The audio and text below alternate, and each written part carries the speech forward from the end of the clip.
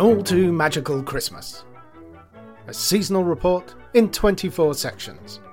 Written by Tobias Sturt and read by John Millington.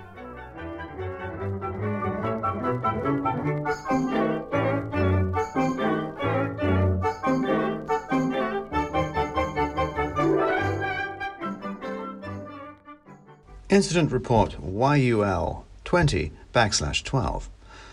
A report on the incident codenamed Fimblewinter from the City of London duty operative and first responder. Introduction. I have been told to make this report in my own words, which strikes me as a mistake. I'm more used to the head of my department telling me to shut up, or at the very least to write what I'm told. More to the point, I'm not used to my own words. The higher-ups want a full picture, apparently. There's talk of briefing the minister, but I'm not sure I'm the man for a full picture. I didn't join the civil service to be a writer. I don't mind filling out a form, recording the daily observations, following the bullet points, but I'm not the creative type. They should have sent a poet.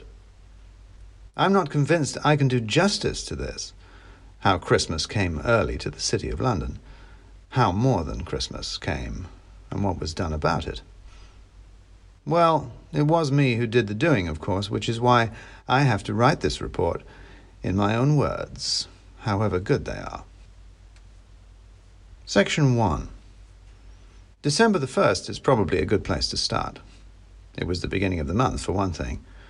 The beginning of Christmas, for another, which is important, of course. And more to the point, it's also when it all started. It was the day I was woken up by kids shouting at me. I should note that this isn't entirely unusual, not even in the City of London, where there aren't many teenagers. I personally seem to have spent most of my life having kids shout at me. Mostly when I was a kid, of course. But it still happens. I'm one of those people that people shout at in the street. It must be my face, or possibly my clothes.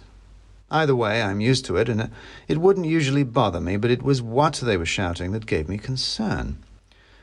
"You're a wizard, Harry," yelled a male voice. "You're a lizard, Harry," said another. "Show us your wand." I looked out of the bedroom window. A small gaggle of teenagers was standing out in the street outside the front door to the tower, staring up at the windows. "Let down your hair," shouted one when he saw me. "Oi, Gandalf," shouted another. "Where's your moth?" Deep cut, I thought.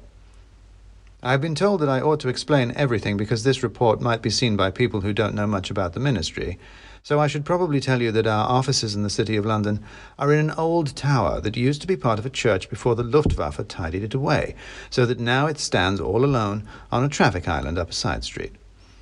More importantly, and the reason why you might not know much about the offices, the ministry likes to keep them secret, which probably includes not having teenagers shout at them from the street. I ought to go down. I opened the front door to discover another teenager on the doorstep, evidently trying to peer through the keyhole. It was a girl dressed all in black with messy hair and a chrome Egyptian ankh threaded on a shoelace around her neck. She looked up at me as I opened the door with eyes rimmed enthusiastically with black. "Are you really a wizard?" she asked. "Am I what?" The other teenagers were loafing closer, trying to hear. "They said you were wizards, but it's been covered up. Secret wizards everywhere. This is your secret tower." She paused and then said with an eager nervousness, "I want to be a witch." Now, I was really concerned, and not just because I had a bunch of possibly crazy teenagers on my doorstep, but also because I am, of course, a wizard. Well, to be more accurate, a magician second class. Wizard is a term reserved for the senior management. If I was a wizard, I wouldn't be doing Christmas monitoring duty. Although as a magician second class, I at least get to choose where. Somewhere like the City of London, where it's usually nice and quiet. Usually. Anyway, the point is that yes, while the girl was right, and I am a wizard, she was not meant to know this. The ministry doesn't just like to keep its offices secret, it likes to keep its wizards secret. It likes to keep itself secret. Secret very much doesn't include having teenagers shout about it in the street. "Who on earth told you that?" I said. "Who's they?" "There's a video on YouTube," said the girl. There were lights, she added dramatically. TikTok, mate, said one of the boys. There's a whole subreddit, said another. The internet. Oh boy, this was bad. Someone in IT had made a mess, and here it was dumped on my doorstep. I thought there were supposed to be whole legions of demons scrubbing this stuff off. Once the existence of the ministry was on the internet, it was there for all the world to see and know about. Fortunately, so was also the sum total of human knowledge, and more importantly, the sum total of everything humans could make up, which amounted to a lot more than all the facts. And you believed it? I said. What? You believed something some random told you on the internet, I said. And I thought kids were supposed to be smarter about that kind of stuff. It's everywhere, said one of the boys, with doubt creeping into his voice.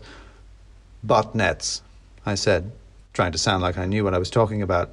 Sock puppet accounts, spam factories. You've been trolled. The girl's face fell.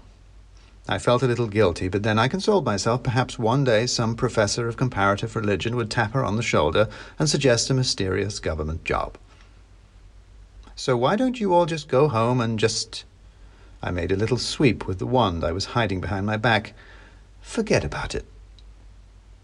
There was a brief moment while they tried to remember while they were there in the first place, and then they just sloped off to not go to school somewhere else. Back up in the office, trying to decide whether this warranted a report, I thought I'd better check with Brassneck. I'm given to understand that these days people have smart speakers that they can talk to, which bring them replies from the internet, but instead I have a medieval robot. Normal people have Alexa. I have the brass head of Friar Bacon. I mean, what's the point of being a magician if you can't have things like that? I think technically we're supposed to be just sort of storing it as a museum piece, but why have an enchanted mechanical head sitting around the place if you can't make it Google things for you? He doesn't like me calling him Brassneck, though. Oh, it's everywhere, master, he said in a voice like grinding gears. Somehow he always makes the word master sound like an insult. The messages are enchanted to hide them from the demons. He sounded inordinately cheerful about this. But I think they're originating in the city of London, so they'll blame you for this. So that's why he was enjoying it. You want to watch your attitude, Brassneck, I said, or it's no oiling for you. But he wasn't wrong. I was the duty magician, and this was happening on my patch. It wasn't the kids being trolled. It was the ministry. And with magic, too. Trolled. Ha-ha, yes. Trolled. I might just have had an idea.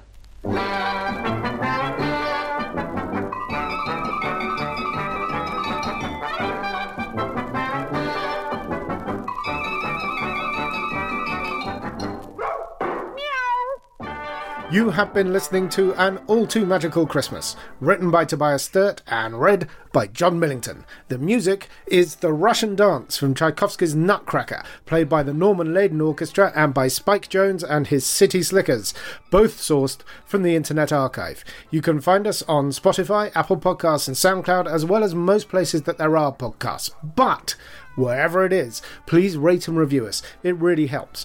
We also now have a YouTube channel. Just search YouTube for Tales from Ruritania, or follow the link in the show notes for more seasonal stories and videos.